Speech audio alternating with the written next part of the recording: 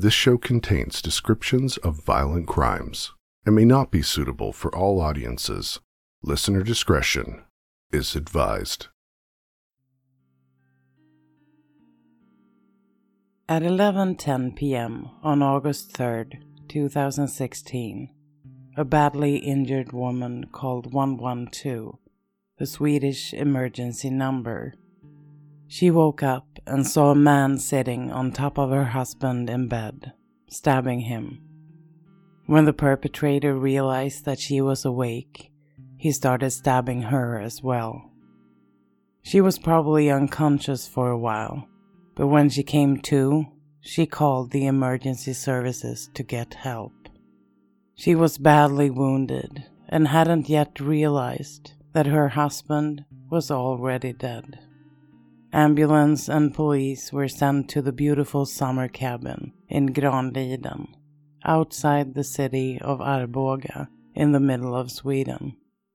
This was the beginning of what would become one of Sweden's most infamous murder cases.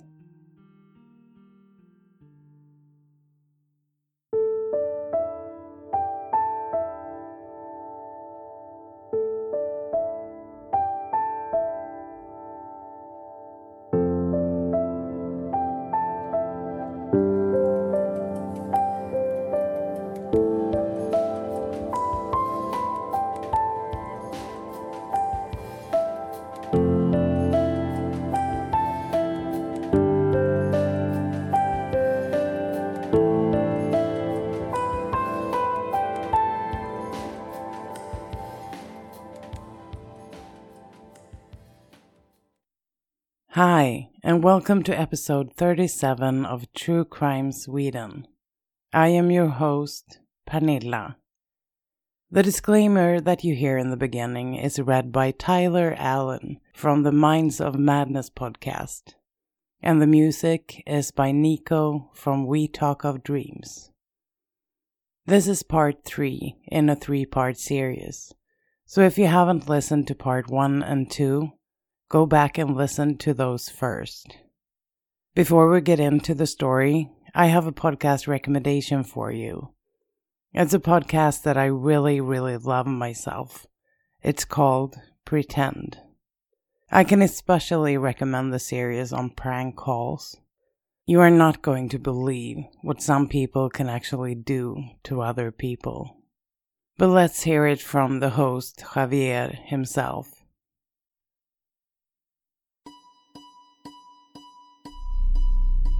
At the heart of every crime, there's a lie. In order to do this job well, you're going to have to learn to lie. But you're going to have to remember who you're lying to and when to lie and when not to lie. But a lie is only powerful if you choose to believe it.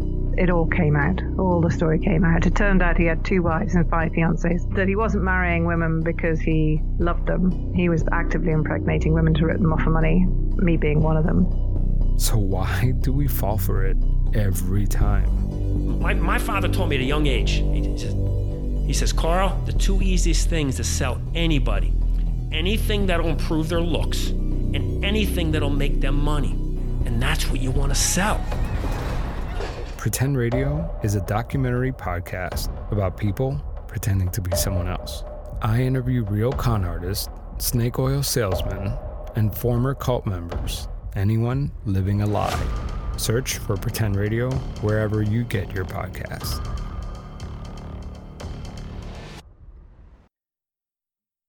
Thank you so much, Javier. And now, over to the story. When we left off in part 2, Johanna's mother and father had just been attacked in their summer cabin, Granliden. They were asleep when a man came into the bedroom and first started stabbing Johanna's father, Göran, and then her mother, Anki. And now we are going to get into how this awful experience was to Johanna's mother, Anki. This is what Anki Möller later told the investigators. She had woken up very abruptly by someone elbowing her in the back. She assumed it was Göran who was trying to get her to stop snoring. He would sometimes do that. But she quickly realized that something was wrong, and she sat up to get a grasp of the situation. The bedroom was completely dark, but she could definitely see a man-shaped figure on top of her husband, swinging his arm back and forth. In a state of confusion after just waking up, Anki said, "Göran, what are you doing?" But there was no answer. The next thing she remembered was this figure coming after her, and then she passed out. She can't tell how long she was out, but after some time she woke up again and she couldn't see a thing. Anki put her hands over her face, and it was completely wet.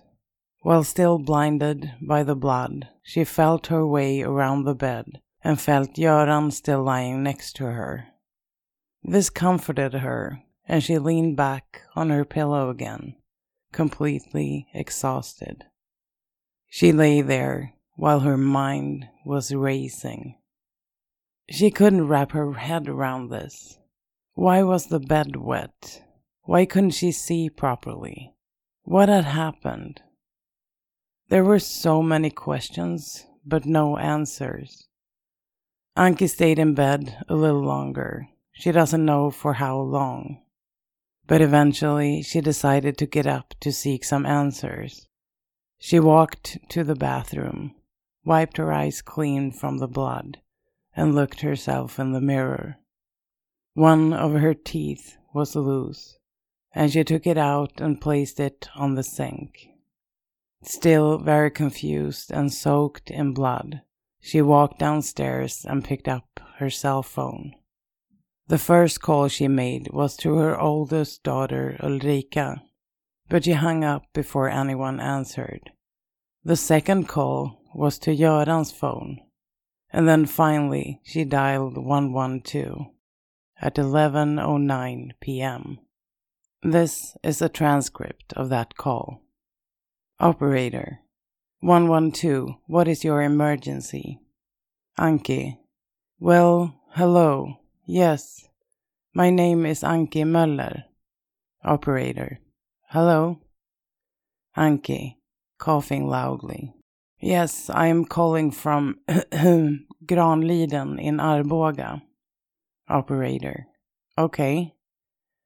Anki, I am severely hurt and my husband is dead in our bed. Operator, what happened? Anki, I don't know. I am bleeding. Anki again. You must come here immediately. Operator, Granliden in Arboga. Is that right? Anki, yes, that is correct. Operator, okay, let's see. You need an ambulance and perhaps the police. Anki, no, just an ambulance. Quickly. Operator, yes, but I mean if he's dead. Anki, but I'm bleeding. Someone came into our house and did this to us. Operator, okay. Anki, yes, I am soaking in blood. All of me is soaking wet. Operator, all right, I will connect you to the police. Hold on. Anki, hey, you, I can't. I don't have the strength. Operator, it's okay. You need to speak to the police. Hold on. And a police officer is connected on the line. Police officer, yes, this is the police speaking. Anki, yes, coughing. I am dying. Police officer, what has happened? Anki, I don't know. Well, yes, I have, yes. And she's coughing. Yes, I am all bloody. Police officer, yes? Anki, and I have cuts everywhere. Police officer, okay. Anki, and I think my husband is lying dead in bed. I think so, because I think he has. Someone was here and... Police officer. All right. Anki heard us. And then the police asked Anki for her address again, trying to understand where Granliden is at. Both the operator and the police stayed on the line, trying to keep Anki conscious. The first police officers to arrive at the scene were Erik Oskarsson and Fredrik Hansson. They arrived before the paramedics and began by securing the premises. Fredrik, one of the police officers, later wrote in his statement, "We parked the car about 150 meters, that's about 150 yards, from the building and walked the last distance. We looked through one of the windows on the first floor and saw a woman completely covered in blood.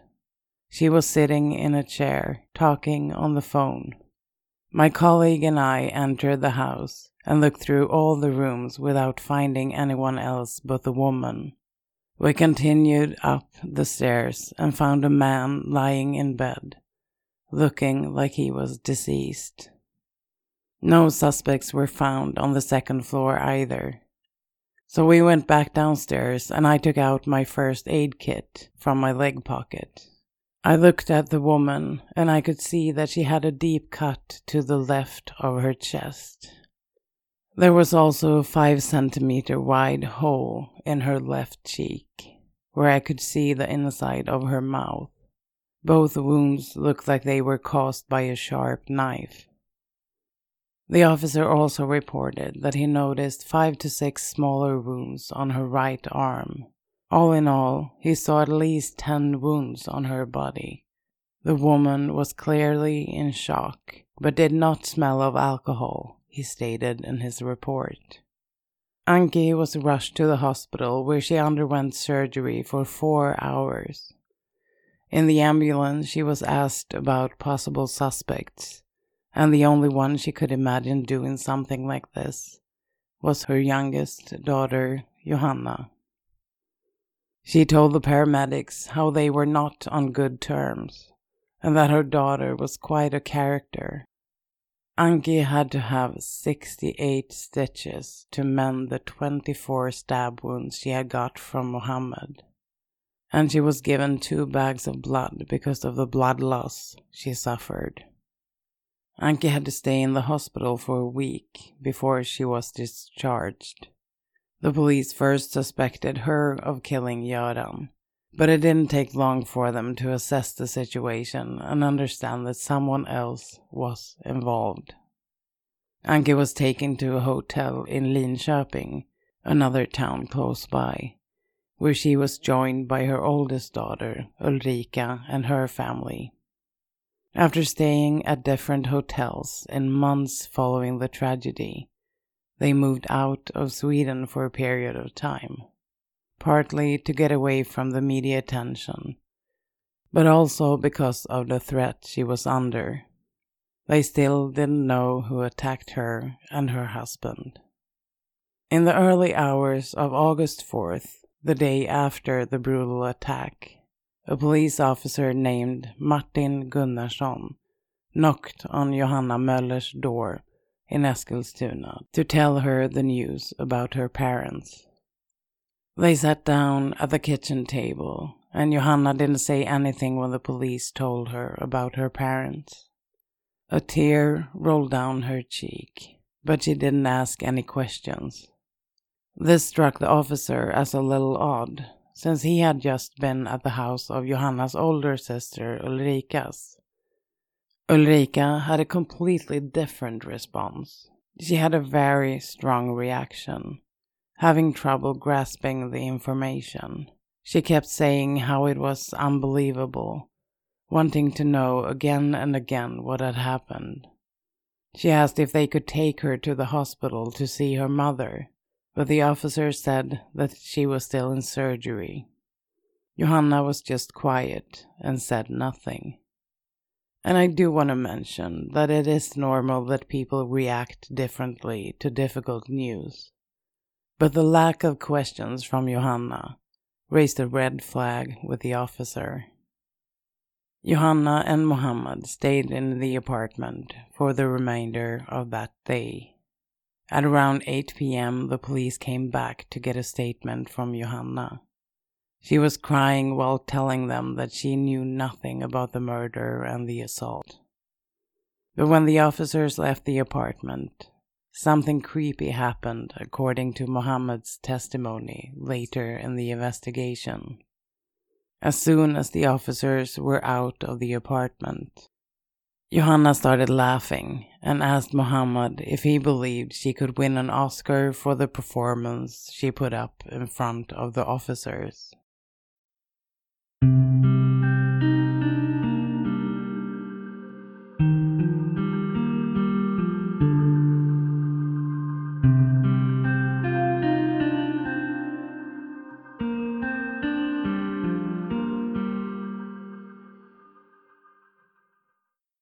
Johanna kept on with her life as the days went by. On August 14th, 10 days after the murder, she took Mohammed and the twins to Stockholm in her car. They checked into a hotel in the city. Supposedly, Johanna had booked a trip to Thailand with her 2 oldest children and the twins, and she wanted to spend some time with Mohammed before she left.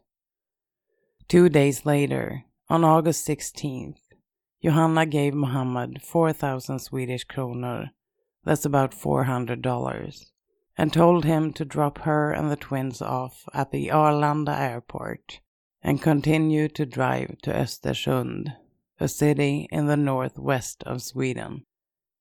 But before Johanna could go through security at the airport, the police arrested her. They also had a police car follow Mohammed, and they stopped him before he reached his destination. Both Johanna and Mohammed were taken into custody.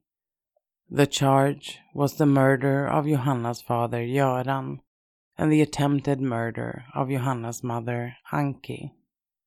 What Johanna didn't know at this time was that the police had 25 officers assigned to the case from the very start. They were working tirelessly to find the killer.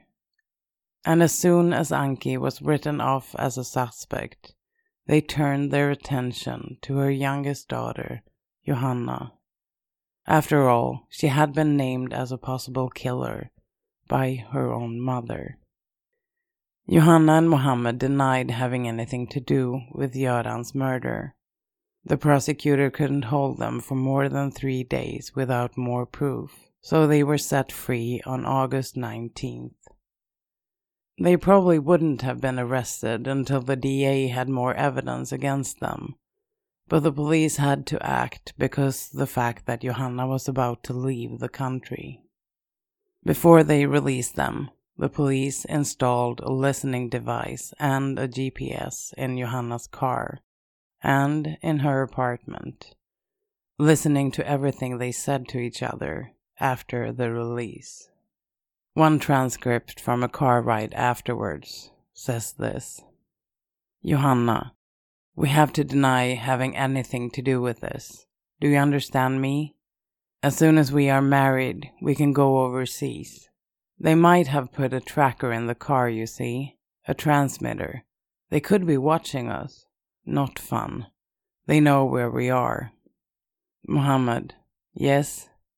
Johanna, this is serious, you know. It's murder. Mohammed, laughing. Johanna, do you understand me?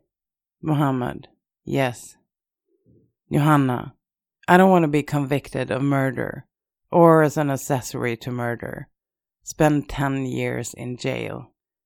Do you understand me? Accessory to murder? No thanks.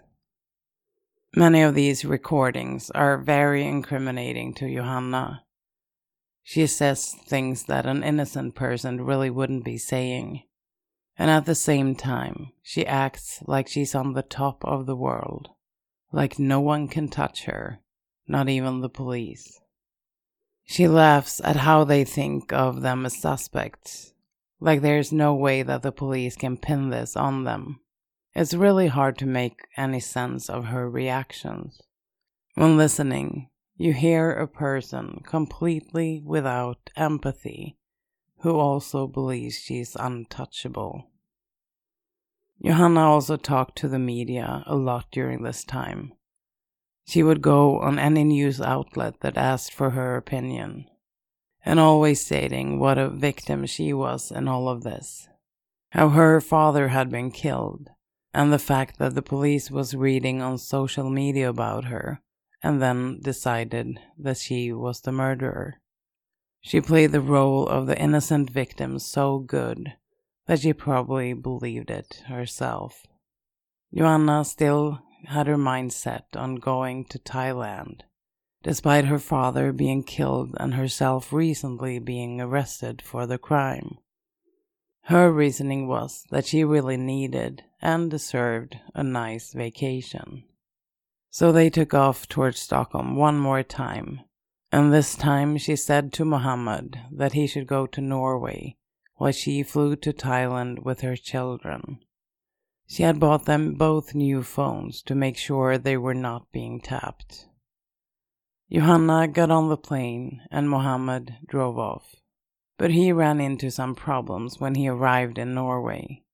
For some unknown reason, he was pulled over by the police and he didn't have the right paperwork to be in the country. So they had him arrested and in custody for 2 days. They then released him and told him that he had to leave Norway within 15 days. Mohammed didn't know what to do next, so he called Johanna in Thailand and asked her for advice. Johanna was having a great time in the sun, without a worry in the world.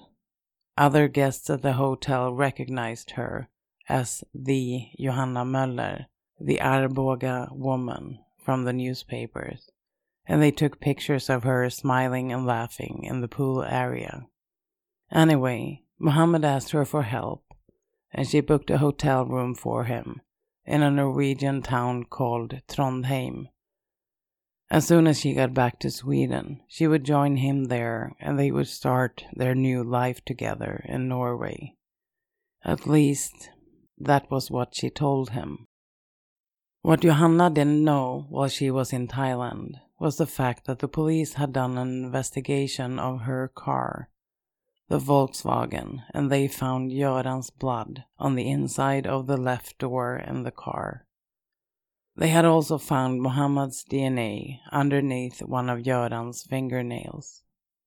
They put out an international warrant for their arrest, and when Johanna arrived at the hotel in Trondheim, Norway, they had them both arrested again. It was now August 30th, 2016, almost a month after the attack. Initially, Mohammed told the police that he had committed the murder on behalf of a man called Ali. This man had threatened to kill Mohammed unless he killed Göran and Anki. Johanna denied having anything at all to do with any of this. But right about the same time as Johanna was arrested, the insurance company had finished their investigation of the death of her husband, Aki Pasila. You remember how Johanna had called them 4 days after Aki Pasila's death and asked them for the life insurance money to be paid out. This of course raised a lot of suspicion at the insurance company named If. And what a great name for an insurance company, right?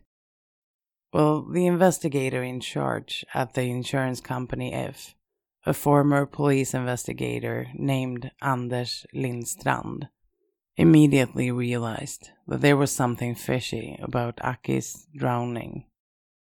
And If started their own investigation into Aki Pasila's death, since the police had closed the case and deemed it an accident. The insurance company talked to many people in Aki's life, one of them being his ex-wife, and they found several suspicious things during their investigation. They could conclude that A.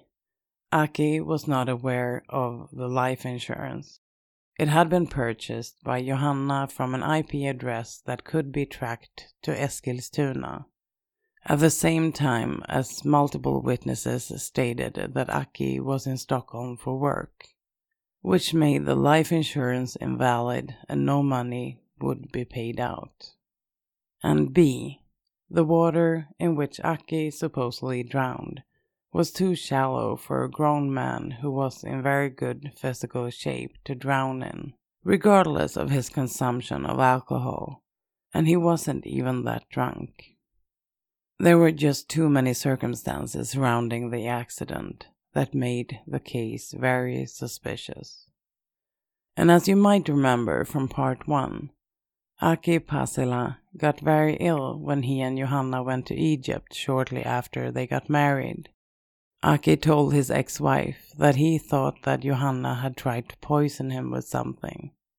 He also told his ex-wife that he was afraid of Johanna, that she sometimes was cold, and he believed that she could actually harm him. Anyway, at first, the insurance company weren't able to convince the police to reopen the investigation into Aki Pasila's death. The police considered it to be an accidental drowning. But when Johanna's father was killed, the police finally decided to reopen the investigation into Aki's death. And the insurance company provided the police with all the material they had gathered. The police informed Johanna that she was now also suspected of murdering her husband about a year prior to the attack on her parents.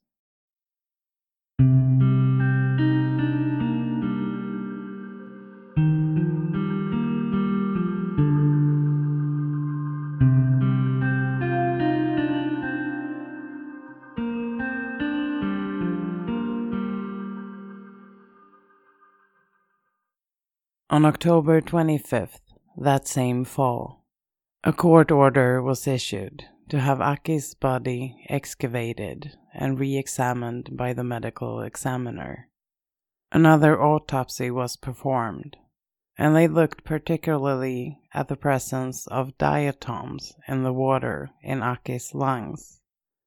Diatoms are a type of algae found in the oceans, waterways, and soils of the world. The water of the lake Hjälmaren, just like all bodies of water, have a large presence of diatoms, thousands or at least hundreds per liter. But the water in Aki's lungs turned out to only show 3 diatoms, which clearly indicates that he was drowned in a body of water that was not the lake. More likely, he was drowned in a bathtub and brought to the lake already dead. But I should say that this is questioned by some experts. The police also interrogated Johanna's family regarding their involvement with Johanna and Aki. And both Jonas, her oldest son, and her son-in-law, Jafar Jafari, and Sofia, her oldest daughter, testified to having been asked to kill Aki in the years before he died. The methods Johanna had suggested varied between the 3 of them, but the outcome was always the same. She wanted Aki dead. While the police were focusing on the alleged murder of Johanna's ex-husband, Muhammad kept to his story about Ali, the unknown mysterious man who had told him to kill Johanna's parents. He stuck with the story for 2 months, but then on December 29th, he asked his lawyer to make a statement to the police, and this was what it said. Me, Mohammed Rajabi, born January 8, 1996, admit to the murder of Göran Möller and the attempted murder of Anki Möller.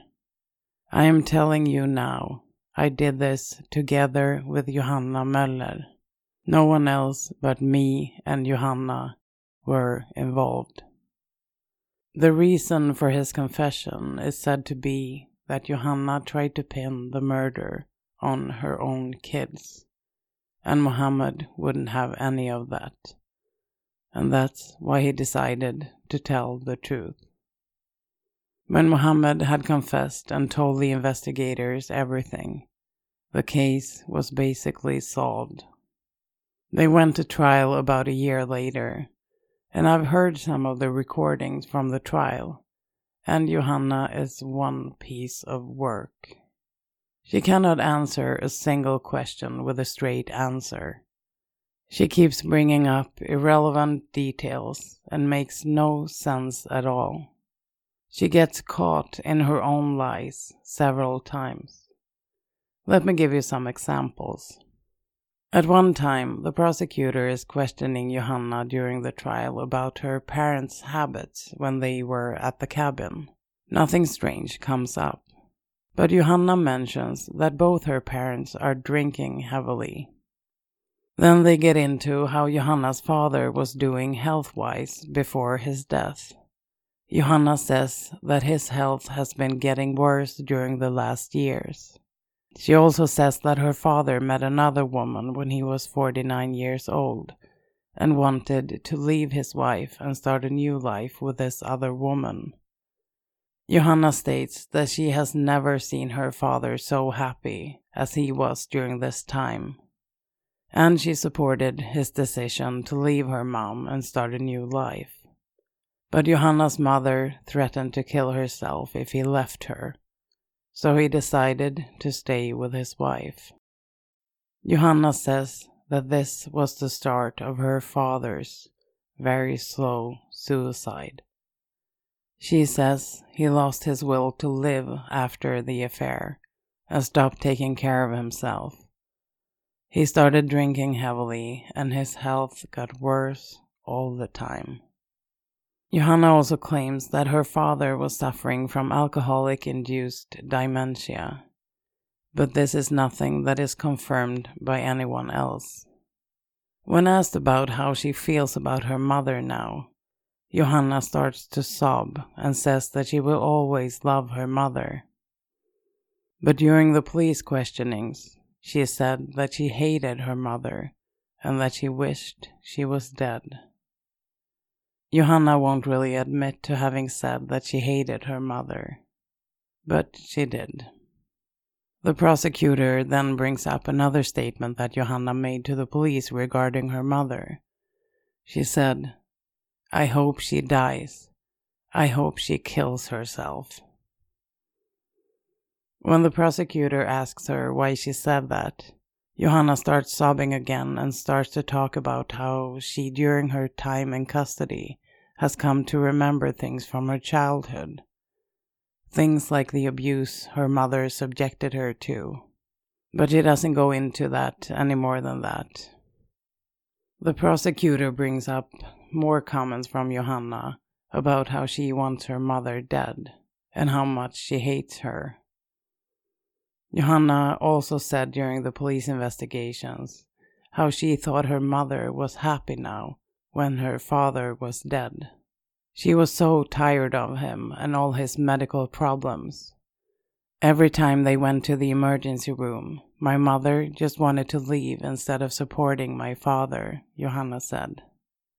Johanna continues by telling the prosecutor how it's much easier to reject someone than to be rejected by someone. That is why she said those things about her mother. Johanna continues to say how she is mad at her mother for not defending her father against the attacker that night. Johanna's mother told the police that the man who attacked them was quite small. And since he was small, Johanna's thought is that her mother should have been able to save her father from the attacker. Wait a second here. Two people are lying in bed sleeping, and a man comes into their bedroom with a knife and starts to stab them. In my mind, it doesn't really matter if the man is small or big. He is the one with the knife and the one in power of the situation. If someone attacks a person who is lying down, it's almost impossible for that person to defend themselves. Anyway, while saying this, Johanna is sobbing more and more, and the female prosecutor seems to ignore the fact that Johanna is crying. And to be honest, from what I've heard from the trial, Johanna starts crying as soon as the questioning gets too hard. Like when she doesn't have any way to get herself out of her lies, she starts crying. And when not getting any affection or reaction from the prosecutor, and the prosecutor instead says, "Well, Johanna, I want to ask you a couple of questions about your health and well-being." Johanna interrupts her and says, "You are the most evil human being I have ever met," to the prosecutor. The prosecutor says, "What? What did you say?" But Johanna doesn't repeat herself, and the questioning continues without anyone commenting on it further. I believe this is the first time in my life that I've heard an accused talking to a prosecutor in this way. Another time during the trial, the questions are regarding Johanna's whereabouts during the night of the murders, August 3rd, 2016.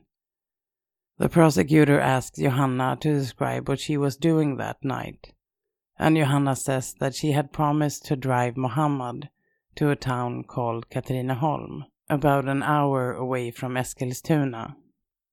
And her 13-year-old son, Peter, had promised to watch the twins for her. But since Mohammed didn't get home until 8 p.m., she decided it was too late to drive him that night. But she does leave home anyway that night, and according to her, she left to go to the grocery store. But she doesn't tell her son, Peter, that the plans are changed. She tells him that she is going to the city of Katrineholm when she leaves the apartment. The prosecutor then asks her why she didn't just tell her son that she was just going to the store instead of lying to him. Johanna replies that she didn't want to tell him that she was just going to the store because then he would have wanted to tag along. Why would he want that? The prosecutor asks. Because he wants to spend alone time with me in the car, Johanna replies. The prosecutor then asks Johanna why he would want to tag along to the store, but not to Katrineholm if he loved alone time with her so much. Johanna then says that he couldn't tag along to Katrineholm because he was watching the twins. The prosecutor then points out to Johanna that he couldn't tag along to the store either because he was watching the kids. And she asks her again why she would lie to him about where she was going. To this, Johanna has no answer. This is about what the whole trial looks like. Johanna is changing her stories again and again. She has given the police 9 different versions of what she was actually doing on the night of the murder. At first, she said she was at home. Then she said she was driving Mohammed to Katrineholm and that he wanted her to stop at a place where he was going to buy drugs. Then she changed to the most absurd version, and that was that she was working as a call girl and slept with 3 different men that night. The final version that she ended up with was that she drove to a grocery store called Willys, but it was closed. She then drove to another Willys grocery store, but that store was also closed. She then drove to a store called ICA Maxi and got everything she needed, but when she was about to pay, she realized that she didn't have her credit card, so she left all her groceries at the store and left. An alibi that the police were not able to verify at all. If she had told them this story right away, the police would probably have been able to get the surveillance tape from the last store to make sure that she was really there. When she is asked why she keeps changing her mind about what she did that day, she keeps referring to psychological behaviors that can occur when a person is under a lot of pressure. According to Johanna, a person can try to create a false alibi even though they weren't involved in a crime at all. And that is the reason why she told all the lies. Another interesting thing that comes up is that it seems like Johanna tried to get her oldest daughter, Emma, and her boyfriend to help either scare or kill the father of the twins, Aki Pasila. Johanna's daughter is questioned in court, and during the court proceedings she keeps saying no comments to almost everything. But the attorneys bring up her questionings, and that she stated that her mother, Johanna, asked her to help her scare and maybe hurt Aki, because Aki hit Johanna. She also asked them if they would help her kill Aki, but that was nothing they would even consider, according to Emma. And another thing Johanna went around telling anyone was that Aki hit her and was mentally abusive to her. And this is nothing that anyone else have ever seen. They just heard Johanna say it. According to Aki's friends and family, Aki was afraid of Johanna.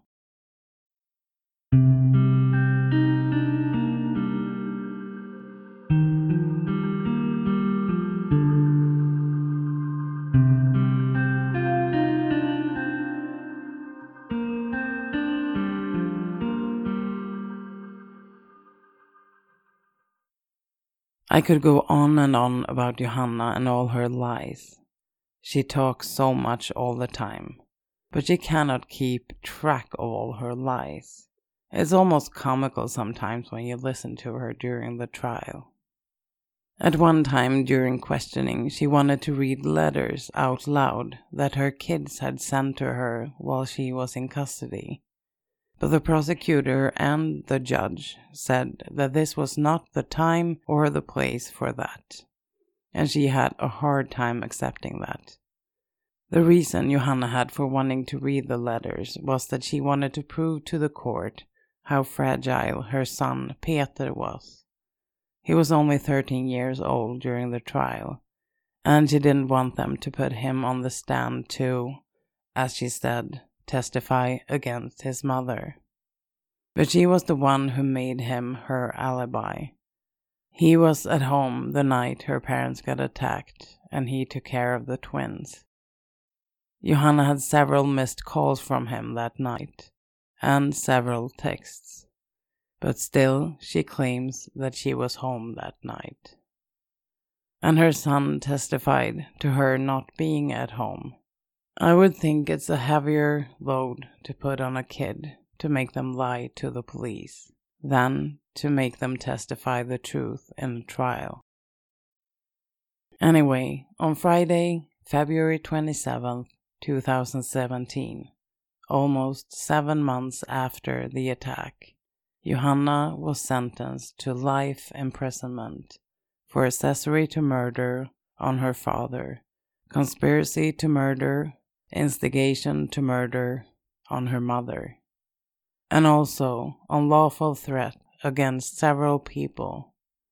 She was also sentenced for planning the murder of her ex-husband, Aki Pasila. Muhammad, who was only 20 years old at the time of the murder, got 14 years in prison for murder and attempted murder. After the appeals, the sentencing was still the same. The only thing that was removed from Johanna's sentence was the planning of the murder of her ex-husband. That crime was removed from her sentence because the higher court didn't think it was proved without reasonable doubt. Both Johanna and Muhammad underwent the psychological evaluation, and they were both deemed to be fit for prison. The report stated that Johanna has dysfunctional personality traits, yet she is very resourceful and dominant. Muhammad will be forced to leave Sweden as soon as he served out his sentence. and Johanna will probably be in prison for a long time to come. Right now, she's in a woman's prison in the southern parts of Sweden, in a town called Ystad. In November of 2018, Johanna allegedly tried to convince another inmate that was getting out soon to kill Johanna's mother Anki for her. The other inmate would get about $100,000 for doing this. The case against Johanna was dropped due to lack of evidence.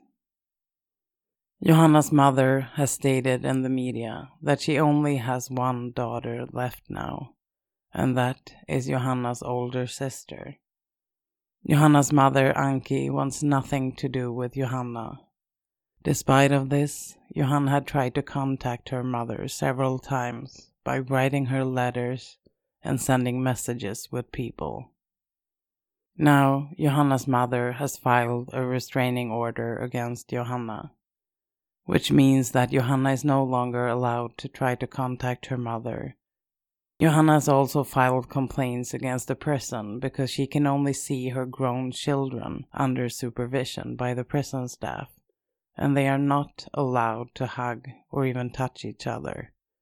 And Johanna thinks that is unfair. There has been a lot of speculation in the media about Johanna and her personality. Most experts seem to believe that she is a sociopath and that she is still dangerous to other people. She will be in prison for a lot of years to come. Let's just hope that keeping her locked up also means that she is not able to convince anyone to commit any crimes on her behalf. Her mother Anki probably still has a threat against her life.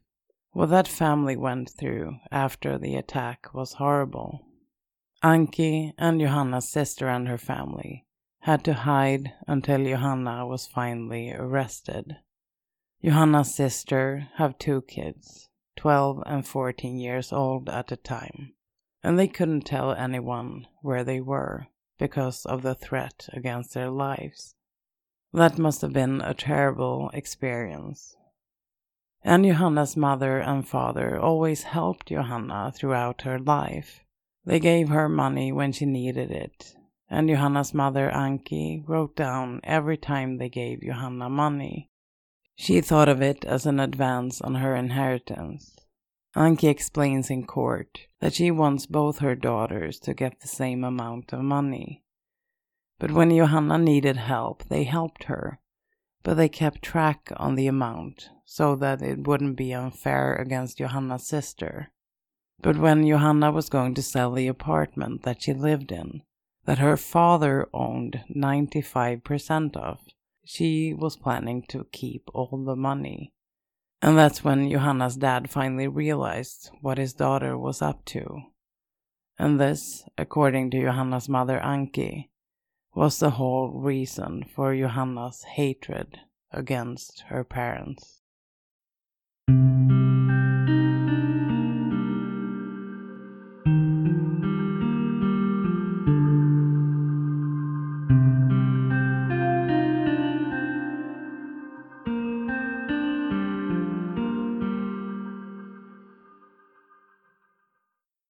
But Johanna still claims that she had nothing to do with the attack on her parents. It was all Muhammad's doing. I don't know if anyone really believes that story, but herself. I've changed the names of Johanna's children in this podcast to protect them. Thank you so much for listening to episode 37 of True Crime Sweden. You can reach me at truecrimesweden@gmail.com or find me on Facebook, Twitter, and Instagram. Just search for True Crime Sweden. And after this sad story, it's time to get over to something else. It's time for the fun fact about Sweden. And I got inspired by a post by one of my listeners, Lisa Marie, who in the True Crime Sweden discussion group posted a clip of Alexander Skarsgård talking about Swedish slang. You can find it on YouTube by searching Alexander Skarsgård teaches you Swedish slang. It is a Vanity Fair YouTube clip. It was so funny, so check it out. I guess you all know who Alexander Skarsgård is. He is the Swedish actor who won an Emmy for Big Little Lies. Anyway, after watching that clip, I continued to watch even more clips with him. You know how it is. You get stuck on YouTube for an hour or two. And I found this clip when he is on The Late Show with Stephen Colbert. He talked about something called Jantelagen. And I think that would be a good topic for today's fun fact. Jantelagen, or the Jante law, is of course not a real law, but it's more like a way of living, a constant state of mind in the Swedish people. Alexander Skarsgård talks about how he had a hard time handling people who wanted to congratulate him after he won the Emmy, because he didn't know how to respond. The Jante law is all about you not thinking that you are special in any way. If you did something great, you should be all, "Oh no, that was nothing," about it. A Swedish person is not a person who says, "I'm great, I'm super good at doing this or doing that." We are humble and make sure that no one thinks that we are better than anyone else. This is not only a good thing, believe me. People should be able to be proud of what they have accomplished. But Swedes are not really capable of that. It's just the way we were brought up. But how did this Jante law find its way into people's minds? It started with a book called A Refugee Crosses His Path, written in 1933 by the author Axel Sandemose. He wrote the book in Norwegian, but he was originally from Denmark, and Jante is a small town in his books. The Jante law says, 1. You shall not think that you are something. 2. You shall not think that you are as good as us. 3. You shall not think that you are smarter than us. 4. You shall not imagine that you are better than us. 5. You shall not believe that you know more than us. 6. You shall not believe that you are superior to us. 7. You shall not think you are good enough for anything. 8. You shall not laugh at us. 9. You shall not think that someone cares about you. 10. You shall not think that you can teach us anything. This is really depressing. But in the book, there is also an 11th commandment that is usually called the Jante punishment law, and it goes like this. 11. Don't you think we know something about you? Reading this makes me kind of sad. Is this really the rules we live by, almost 90 years after a guy wrote a stupid book? But it is a mindset that people in Sweden struggle with every day. Swedes don't really know what to do with themselves when being praised for something. If you tell a Swede that they have a nice shirt on, you're probably gonna get the answer, "Oh, this old thing," or "Oh, it was on sale," or something. You will never get like, "Thank you, I love this shirt." But if you ever come to Sweden and tell a Swede how amazing they are, you can watch how they almost crawl out of their own skin because they are so uncomfortable. Look at, for example, the founder of IKEA, Ingvar Kamprad. Despite the fact that he had all the money a person could ask for, he drove his old Volvo 244 until it fell apart on him. He never flew business class. He took the bus if he needed to go somewhere.